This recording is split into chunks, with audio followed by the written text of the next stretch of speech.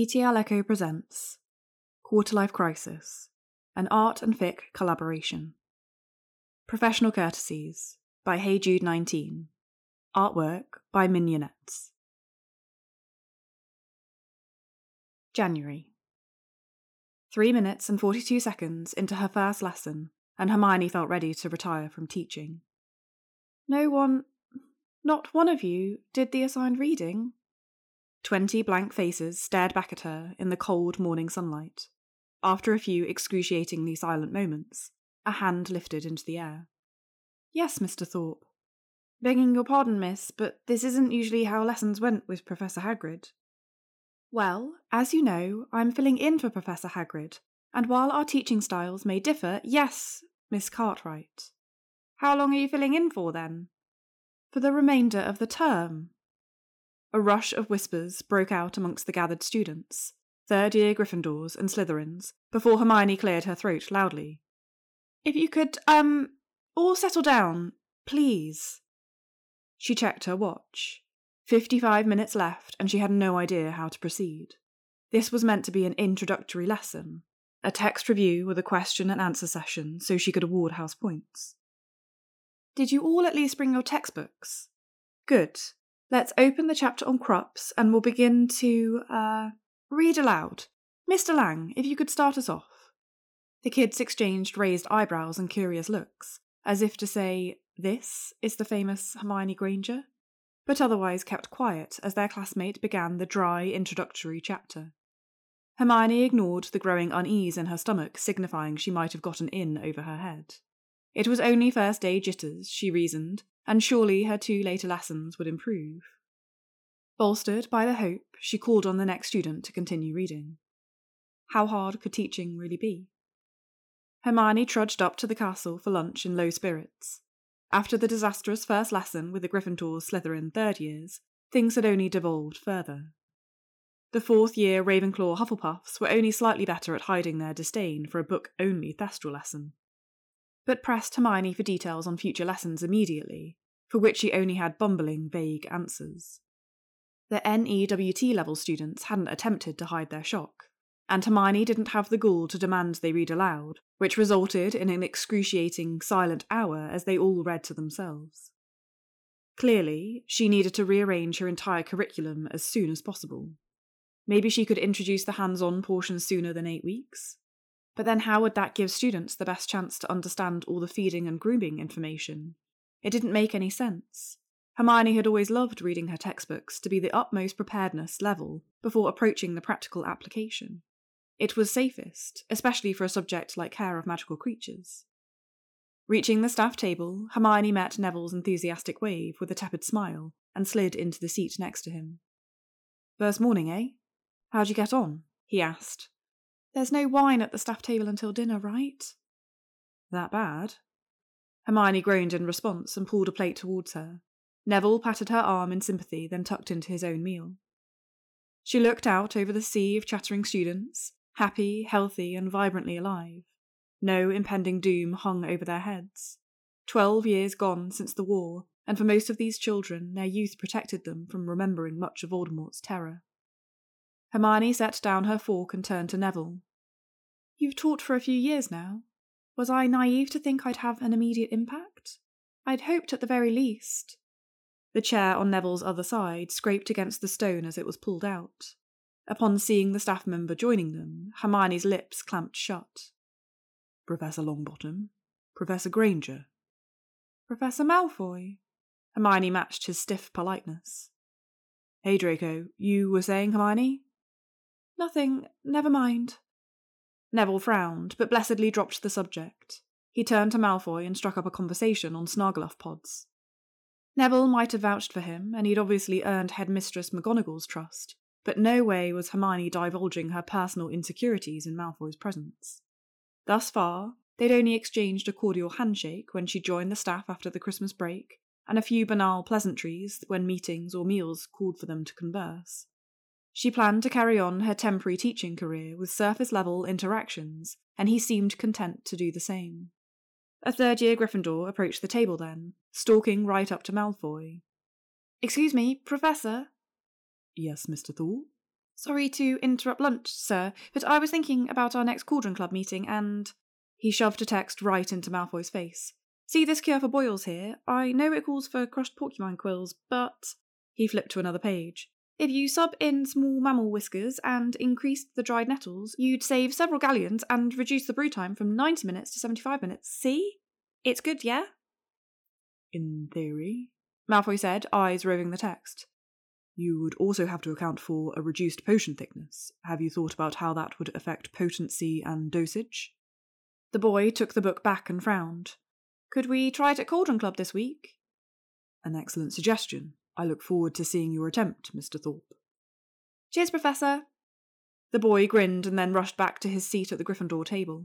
Hermione had at least 12 different questions about the interaction, but only one made it past her lips. What's Cauldron Club? Malfoy seemed surprised that she'd addressed him, pale eyebrows twitching upward. Extracurricular potions for students interested in experimental brewing. Oh, that's wonderful. All Malfoy's idea too, chimed in Neville. The kids love it. Lovely, Hermione said, clipped. She picked at the rest of her lunch, wondering what alternate universe she'd entered, where Draco Malfoy was beloved by the students while she floundered. February.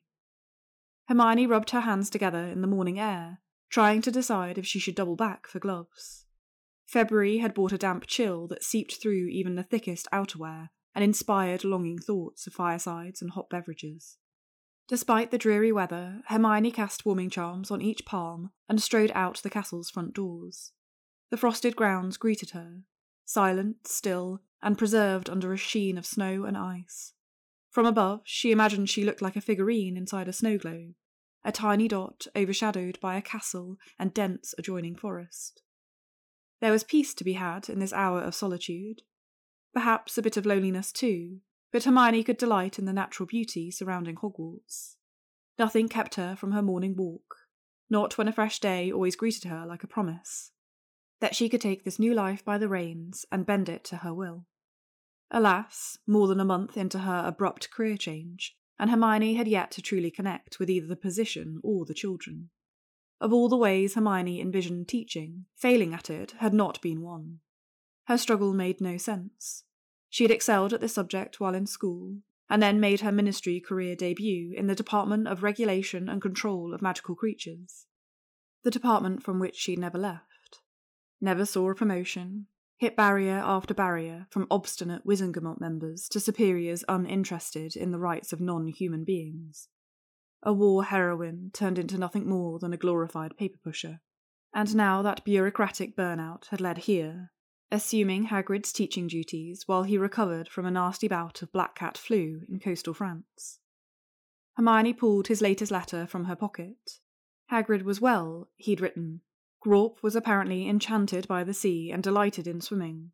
The image of Hagrid's giant brother splashing about the waves and disturbing all manner of marine life brought a smile to her face.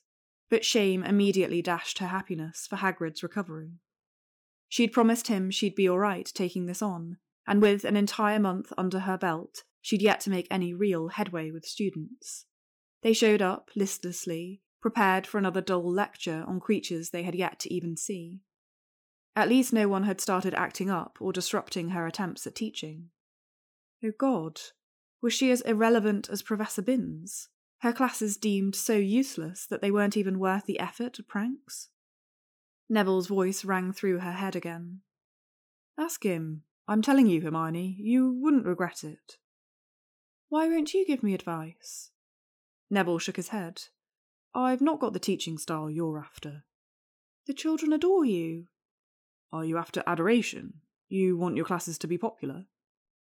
No, I just want the students to feel as if they've at least learned something worthwhile, and also not hex themselves in the face from boredom. Talk to Draco, then. What have you got to lose? Easy for him to say, Hermione thought bitterly, seeing as he was awfully chummy with Malfoy. After another half-hour of breathing in the chilly air and tending to all the animals in her care, Hermione decided she would take Neville's advice. But she'd do it her way. Her opportunity arrived a week later on the back of a nasty snow squall. Hermione cancelled her lessons, with a glum thought about how the students were probably grateful to not endure her lectures.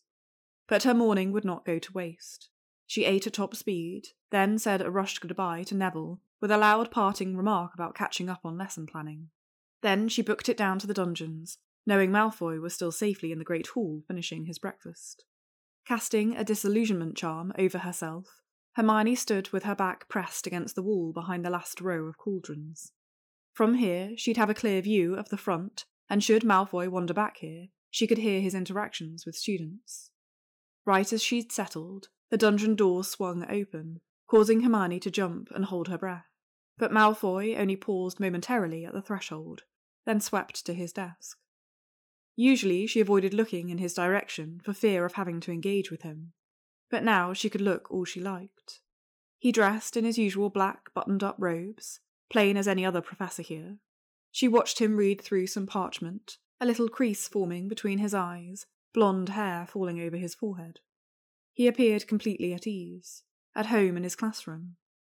Quite the detour, she imagined, for someone as wealthy as a Malfoy heir to sink so low as to seek employment, let alone a post at his former school.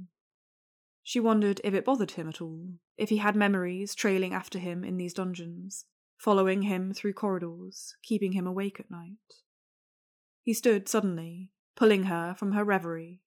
With an elegant flourish, he waved his wand over the student stations, ensuring ingredients and tools appeared beside each pair of cauldrons. Children eventually streamed inside, in chattering twos and threes, and soon all were settled and ready to learn. Good morning, class. Good morning, Professor. Today, we're going to be cutting different types of roots. He held up one for all to see. Who can tell me what this is? Several hands shot up. Malfoy pointed to a girl in the second row. Daisy root, sir. Correct. 5 points to Ravenclaw. These need to be sliced to almost exactly identical lengths. Who can tell me why consistency is important? He called on a Hufflepuff this time and awarded another 5 points. Hermione watched, bewildered, fascinated, as Malfoy received answers for every single question he asked. Then he explained the potion they were preparing and demonstrated how to slice everything for the optimal outcome. It was the perfect lesson for first years, introducing them to a new ingredient, showing them how to prepare it, explaining how it either interacted with or counteracted other components to create the desired results. They didn't even brew that day, prepared all their ingredients for the following lesson, storing everything away for next time. There was none of that patronising terror from Snape's classes, with students squinting to read minuscule instructions on the blackboard and hustling to brew before insults rained upon them. Hermione almost wept with jealousy during the next lesson.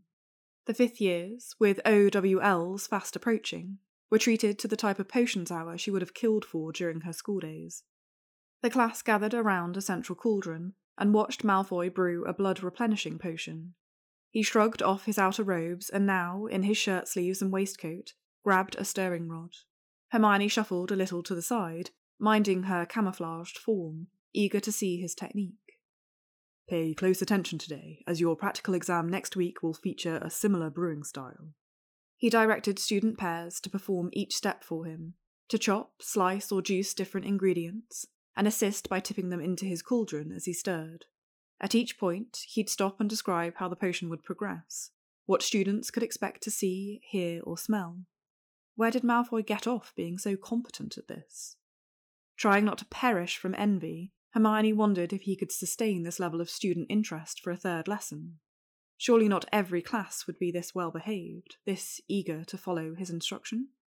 Alas, Malfoy's lesson for his third-year Gryffindors and Slytherins had such a fun, creative twist that Hermione's hands itched to set up her own cauldron and join. He instructed the students to pick one of 4 simple potions written on the blackboard and brew them based on their text's recipe. However, they must either introduce a new ingredient or substitute for another to improve the taste. I'll be sampling these at the end of next lesson, so please, I beg you, no poisoning your professor. It certainly won't help your grade. He said, all dry and affable, and when the class chuckled, Hermione wanted to bang her head against the stone walls. Malfoy walked amongst the pairs, either nodding or stopping to patiently answer questions. Hermione hated him. She hated him for being so disgustingly good at his job. How was she supposed to look into that pale, pointy face and confess she needed his help? She spared a bit of thought for Neville, too, for setting her up to be utterly embarrassed by Malfoy. Deciding she'd seen quite enough, she debated how best to inch out of the classroom when Malfoy approached the last bench near the back. Hermione recognised the Gryffindor boy from lunch the other day, the one fit to bursting with excitement at discussing extracurricular brewing. Jeremy Thorpe, she recalled, and the girl at his side was Cassie Cartwright. "How are you getting on today, Mr. Thorpe?" Malfoy asked. "Fine," the boy said, back stiffening. "You haven't been at the last few Cauldron Club meetings," Malfoy said. "Is there something you—" "Just busy, lots of homework," said Jeremy, head bent over his book, avoiding Malfoy's questioning gaze. Malfoy deflated, looking perturbed at the brush-off. "Well, if you find time in your schedule tomorrow night, we were hoping to finally attempt the suggestion you made weeks ago." "Don't think I can, sir," the boy said without looking up. Cassie's eyes flicked between professor and student, lips pursed. I understand," Malfoy said softly and then moved along. When he was out of their earshot, Cassie elbowed Jeremy. "You're really not going to do the club anymore?" "Don't feel like it." "Liar! You miss it. I can't believe you're letting what those idiots say affect how you—" "Leave it, Cass. You're letting a few arseholes ruin something fun for you. Professor Malfoy's all right. Don't know why you won't listen to me." "Because you're pureblood, aren't you? You wouldn't get it," Jeremy said. Frozen in piqued curiosity, Hermione remained in her place for the lesson, resigning to leave once the lunch bell rang. Breathing a sigh of relief as the class left, Hermione silently congratulated herself on a successful reconnaissance mission. She'd wait for Malfoy to go, count to 100, then slip out. Malfoy waved his wand over the worktops, performing an impressive series of stasis and cleaning charms, then extinguished the lanterns. As he drew level with her, he paused, then, quick as a flash, whipped his wand in her general direction. "Finite." Hermione blinked in shocked mortification as he undid her spellwork. "Did you enjoy the lessons, Granger?" Gone was the endearingly capable professor, the distantly courteous peer. She'd almost forgotten how Draco Malfoy's face could twist into a sneer. How did you know I was here?" "An educated guess based on how you scuttled off early from breakfast this morning. Nor are you as quiet as you believe yourself to be. I also have this room warded to the teeth in case of ingredient theft. Pity it doesn't prevent a fellow professor from harassing me." "It's not harassment, I was simply observing." Malfoy's lip curled. "If you want to officially observe my lessons, you are required to give me 2 weeks prior notice. Don't tell me you haven't read the Code of Conduct for Hogwarts professors." "I have read it, thank you very much. I don't see why you're making such a fuss." "A fuss?" he echoed, voice low. "Shall we bring this to the headmistress and see what she thinks of your behaviour?" Hermione blanched. "That's hardly necessary. I apologise. If you must know, I wanted to see you teach because I'm struggling to connect with the students, and I think I'm approaching it all wrong. If anything, you should be flattered." She probably should have foregone the provocation, but admitting vulnerability aloud to someone well practised at mockery had her defence mechanisms preloaded. The anticipated jeers never came.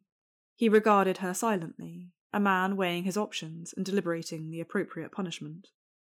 "You know, Longbottom told me not to tell you I knew, but given the circumstances, he said you'd be asking me for tips.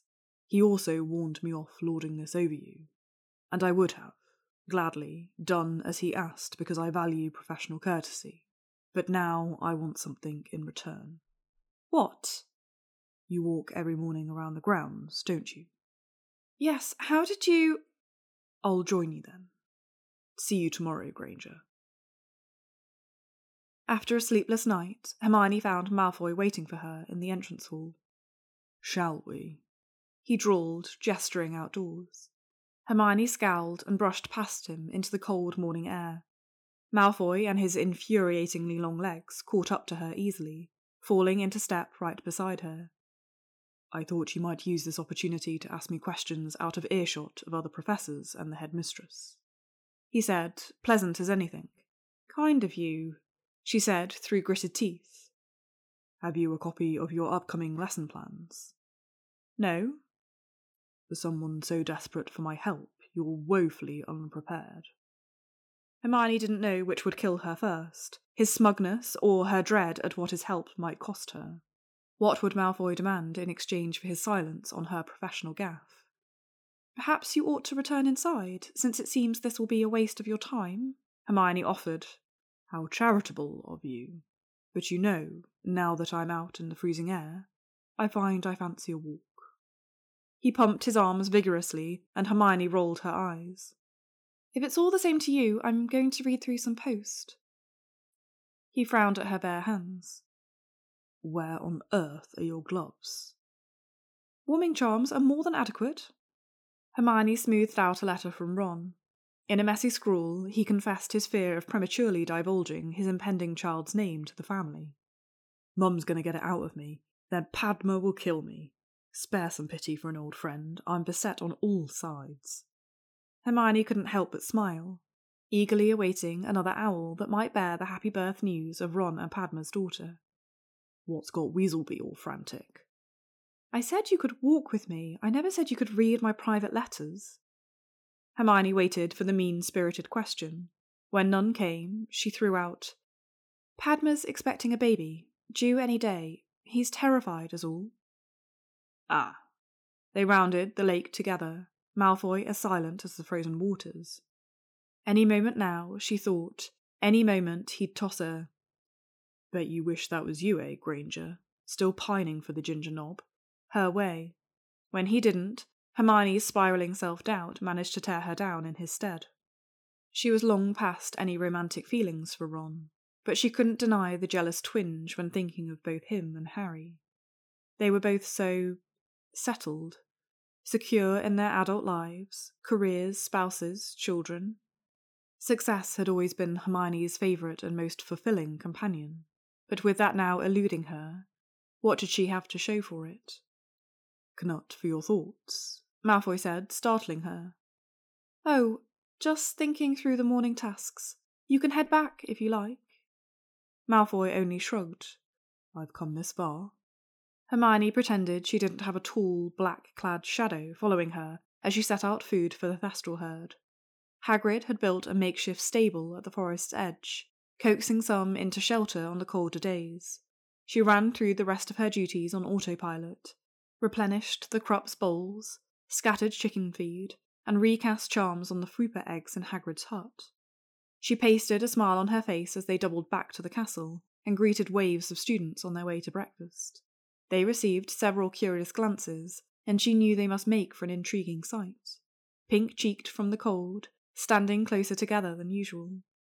At the staff table, Malfoy pulled out Hermione's chair, then sat beside her. His as-of-yet unvoiced repayment loomed large, however, casting dread over what had turned out to be a surprisingly tolerable morning. Hermione wondered if Malfoy would bother to show the following day, but there he stood, awaiting her by the oak doors. "Good morning." "Morning. Here." She shoved parchment into his leather gloves. "Sample lesson plans." "It's February," he said, with a pointed glance at her hands. Hermione shrugged and shoved them into her cloak pockets. They strolled along Hermione's usual route, Malfoy perusing her lessons as she fought the inclination to chew her fingernails while awaiting the verdict. "Why did you take this post?" he asked, grey eyes scanning her pages. "Last I'd heard, you were steadily climbing the ministry ladder. Thought I'd be casting my vote for you as minister in a year or two." "I'd have your vote?" "You're deflecting." "Hagrid asked if I'd do him this favour, and I couldn't say no." "Interesting. Did you know your voice gets half an octave higher when you lie?" "It does not," she said shrilly. He smirked, but Hermione only found it needling rather than brutish. "Fine. When Hagrid fell ill, Harry and I thought it would best if he had a nice long recovery. Minerva had trouble securing an alternative, so I practically begged her to let me try. I promised her I'd be up to the task despite having zero teaching experience, and Well, it appears her initial reticence was correct. I'm pants at this. I'd quit right now if I wouldn't be letting everyone down. And you think I can help you? Yes, what am I doing wrong? As I've never hidden in the back of your lessons, I cannot say for certain. These are thorough. He handed her parchment back, but they tell me nothing about how you convey information to the students. Describe a typical lesson for me. The students arrive, I take roll, we review the latest chapter they've read. That's it. I'm working up to more. You're teaching care of magical creatures, Granger. At some point they need to at least see one. Hermione sighed. You're right, I suppose. I think I so desperately wanted to avoid any blast-ended Scroot situations that I've swung too far in the other direction. Malfoy shuddered. Merlin, those were stuff of nightmares. Hermione indulged in a chuckle as a wry smile graced his lips. You were wrong, by the way, she said. What you'd heard about my ministry career isn't true. I've been about as successful there as I have been as a professor. I've never known you to be so defeatist. Where's that annoyingly plucky swot who used to barrel down corridors flinging pamphlets on elf rights into unsuspecting crowds? Turns out, like my fellow students, my ministry colleagues also couldn't care less about elves, or centaurs, or giants, mermaids, or anything other than wizards. So you're giving up? No, I'm regrouping. A change of scenery while I figure out how to proceed from here. Ah, so this is a temporary situation for you. You imagined swanning in here, a celebrated alumnus, rediscovering yourself and using this as a growth opportunity to enhance your personal aspirations. Something had shifted in his tone, all friendliness abandoned. That's not fair. I agree.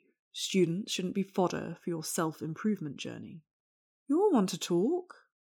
He stopped short as a silence, ugly and long, festered between them. Infinite, harsh, unsaid things languished there, in a moment suspended by past animosity and left wide like a rotting, untended wound. Neither took the initiative to heal it. Enjoy the rest of your walk, Professor. He turned towards the castle. A word of advice. Perhaps you should examine your motivations before you think about your methods. Good day. Hermione watched his retreating form and mentally filed making friends with colleagues into her failure column. Hermione thought herself rid of Malfoy's company after yesterday's disagreeable turn. Yet, when she found him in the entrance hall the following morning, she let out a relieved exhale. Wait here, she blurted before he could say another word, and ran back to her room. She returned with a book and handed it to him. For you, it's an account of rare ingredients used in 19th century potioneering, before they drafted the official ministry guidelines. I hope you haven't already read it. I haven't. Thank you. It's also an apology for how I spoke to you yesterday. He inclined his head in acknowledgement, leaving Hermione to guess if that meant he accepted. He walked by her side as if he did. They embarked on her usual route towards, then around the lake.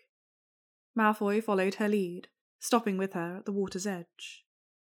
You were right, she admitted.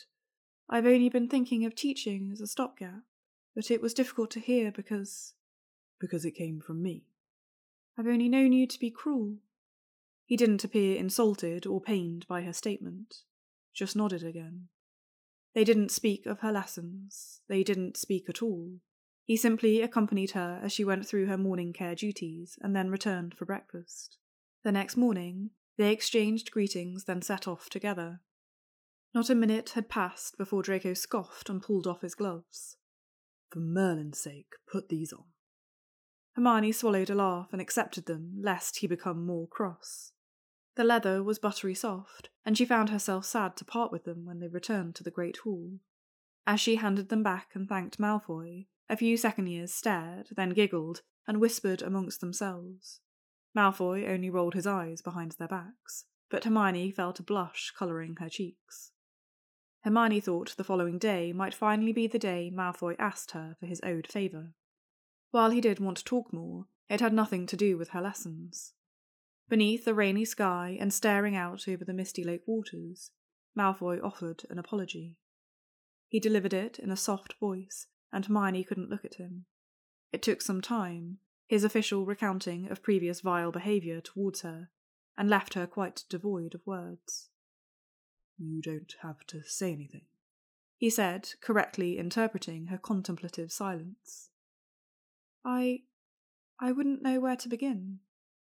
I appreciate knowing you're capable of remorse. Perhaps it seems like I'm hiding out in a beautiful remote castle, but I assure you I have not forgotten. You are a glaring reminder of everything I was, but you are not the only reminder, especially here. You seem to enjoy teaching. I do. He hesitated. You might not think I deserve to find peace. It's certainly not fair that I found my purpose and you haven't. I don't begrudge your happiness, Malfoy, just because mine's eluded me. They moved along the stables, Hermione feeling at once off-kilter and strangely calm.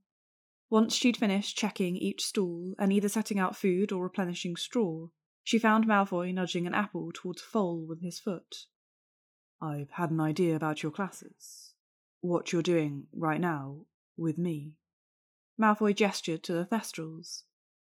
This is all you need, Granger. Take the students round like this. Narrate as you go.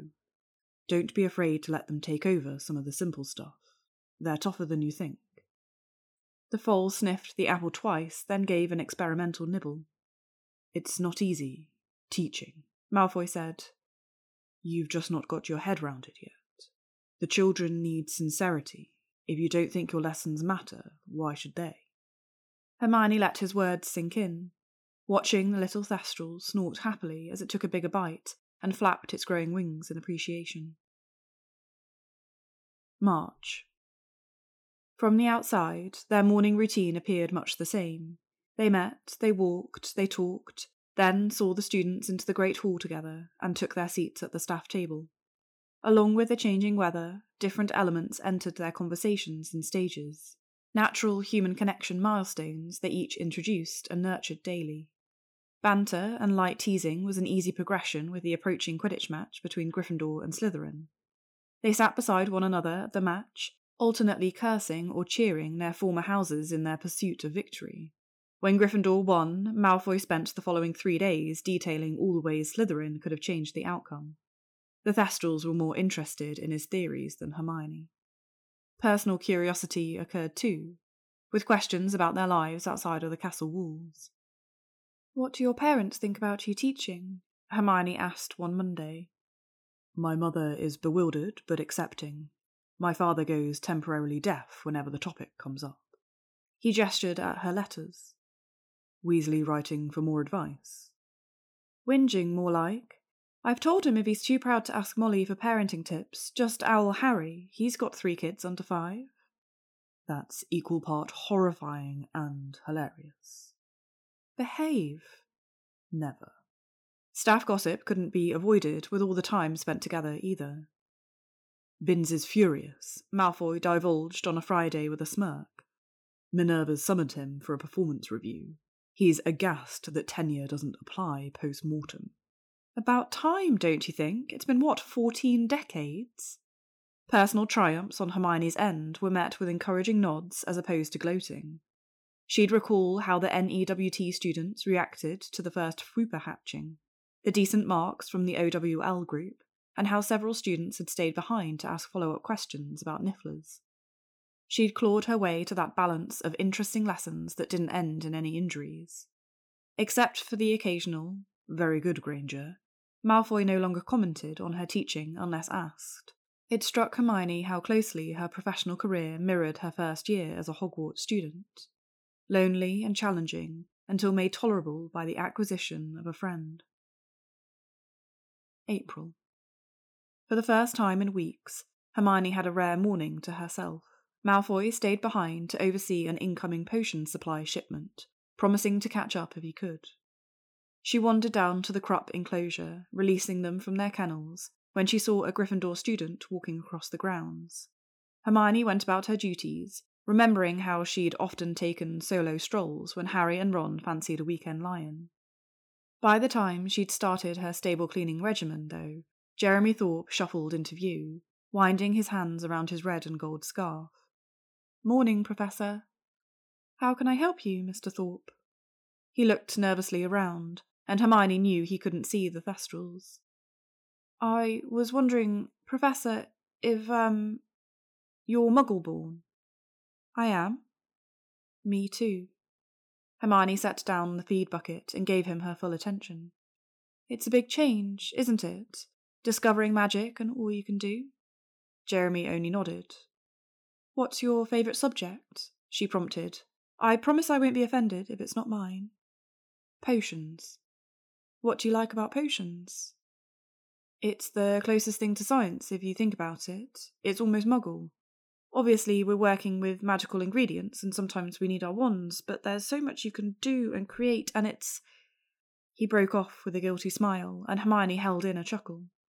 Jeremy's face turned serious. "Do you like Professor Malfoy?" "Professor Malfoy and I are colleagues."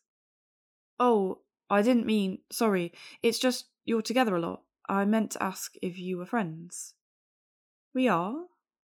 But you weren't always, isn't that right?" Taken aback by the turn in conversation, Hermione's mouth opened and closed as she unsuccessfully hid her surprise. "Sorry," said Jeremy, "but, well, you have a chocolate frog card, and I've read up on, the war and what you did with Harry Potter and Ron Weasley, but I hadn't realised about Professor Malfoy until recently." "What hadn't you realised?" "That he fought in the war too, for the other side." "May I ask where you came across this information?" "One of the 6 years said something about him, Professor Malfoy, having a tattoo on his arm, and I didn't know what he meant, so I went to the library and read up on Death Eaters and what they stood for and the Dark Mark and—" Jeremy cut off, breathing hard. Out of the corner of her eye, Hermione saw a flicker of movement at the stable opening. "He doesn't still believe in those things, does he?" "Have you asked him yourself?" Jeremy shook his head. Hermione's mouth set in a grim line. "I'm not going to excuse Professor Malfoy's past. What I would ask you to consider is, how has Professor Malfoy treated you in his class?" "Good." He wound and unwound his scarf a few more times. "I didn't much like it here in first year. I would hang about the dungeons to brew extra, and he found me and started setting some extracurricular work. He let me use his office flue to chat with my dad, helped him get our sitting room connected to the network and everything." "That sounds very kind." "Yeah." He bent down and picked up a fallen apple.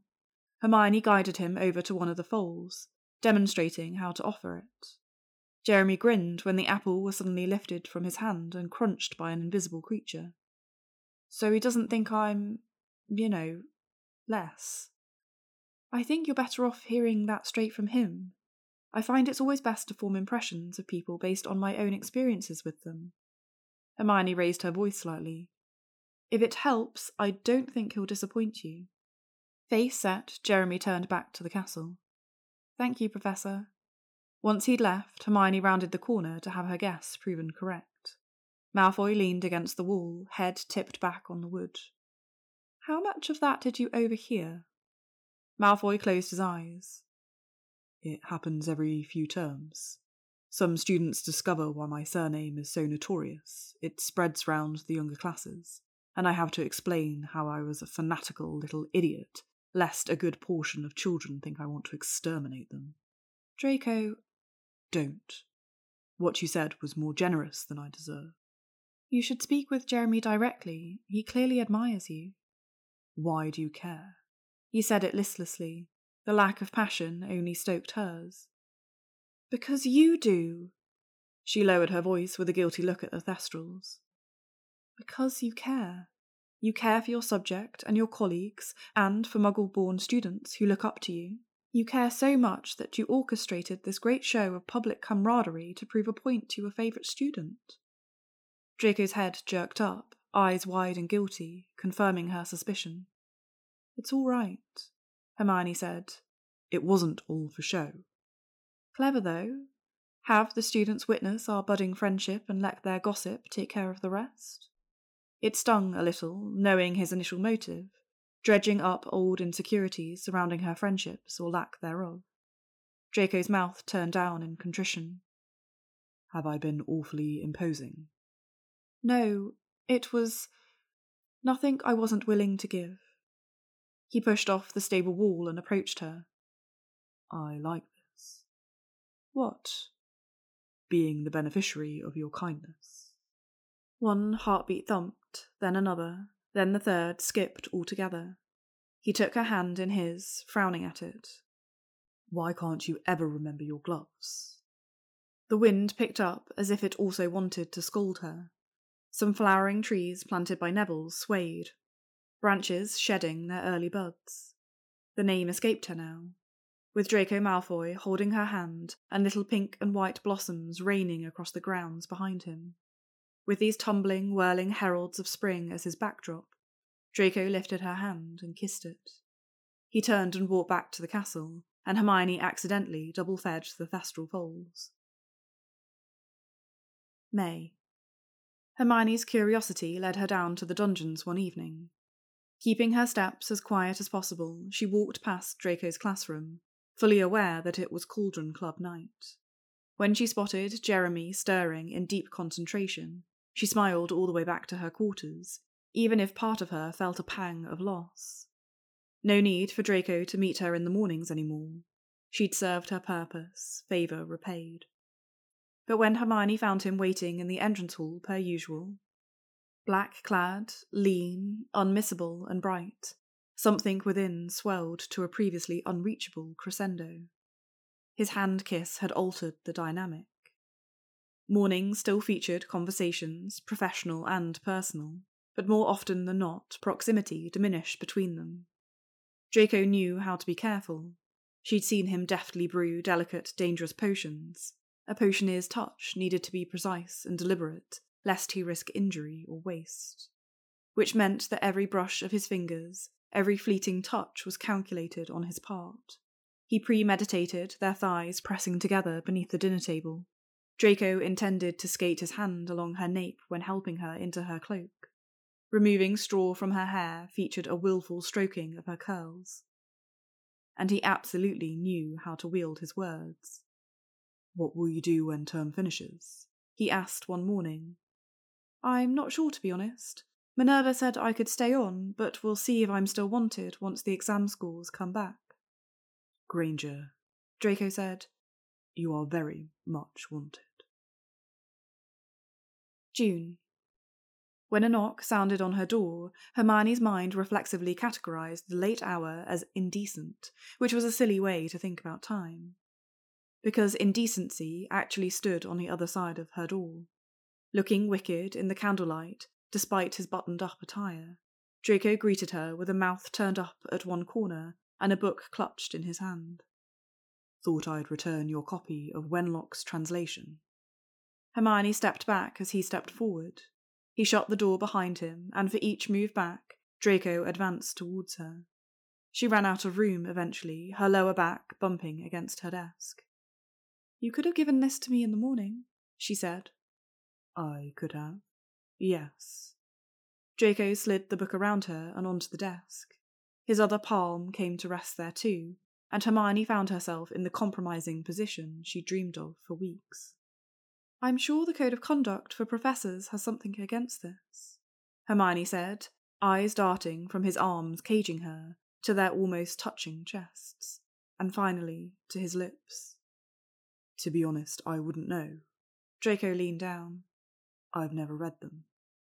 His lips prevented any retort once the realization hit.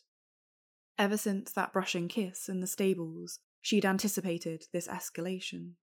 Hermione had imagined how his mouth would feel, how, with no more than a light press, it would render her weak-kneed and pliant. It would begin with a faint touch, bodies meeting in a polite introduction before gradually building to more. That fantasized cautiousness was nowhere to be found. Draco did not kiss her with all the tender caress of a pleasant spring breeze, with petal-soft lips and careful fingers. A greedy and bruising mouth met hers, and Hermione thought, there you are. Changed, to be sure, but there still remained the Draco Malfoy who wanted, who delighted in satisfying his cravings. Finesse had no place here, not when they could hurriedly indulge in desperate grabs of shoulders, waists, hair. Their voracious kisses never slowed, not even as her hands flew to his many buttons, or his fingers tugged on her curls. Layers fell away, skin pressed against skin, and when Draco pulled her towards the bed, Hermione let him. Soft sheets and harsh breaths, quick bites followed by soothing licks. Draco touched her, held her, kissed her, as if each part of their coupling would appear on the most important practical exam of his life. Hermione, the ever-eager learner, left no bit of him unconsumed, conducting a thorough exploration. The dizzying pace left no room for uncertainty, not when Hermione could sink against her mattress and allow herself to be devoured. Much like the pre-summer air outside, Hermione felt hazy, occluded by desire, and Draco obliterated any guilt by stroking between her thighs. They slid against one another, with a comical, simultaneously murmured, "Please, please." They laced their fingers together above Hermione's head. She closed her eyes when he entered her, only opening them again once he moved. His dragging hips revealed his yearning, fiery gaze divulged his aching, squeezing hands as good as a confession that it was all for her. Draco openly pined, and his overt admiration sent her tumbling into a breath-stealing climax. Draco, slack-jawed and covetous, watched her come, his pace briefly faltering until she finished. "You're... Granger, you're..." "Come here," Hermione said, pulling him close. He swore against her hair, then buried his face in her neck. "You're exquisite. Fuck, I'm going to..." Hermione held him throughout, then combed through his hair as he regained breath. When Draco rolled off her, gathered her to his chest, she went without protest, sated and pliable. Draco tugged a curl and declared, "You're going to stay." She turned in his arms and smiled. "I think I am." Hermione revelled in the peace found in all of it, in the way Hogwarts still welcomed her, in the way her students participated in lessons, in the changing seasons, each bringing their individual beauty to the grounds, and in the way Draco tasted, in mornings spent idly strolling, in meals with stimulating conversation, and evenings that could now be filled with embraces. Thinking of home and purpose and happiness, Hermione pressed her lips to Draco's skin. Thank you for listening to this recording of Professional Courtesies by HeyJude19. ETL Echo, echoing tales of enemies to lovers.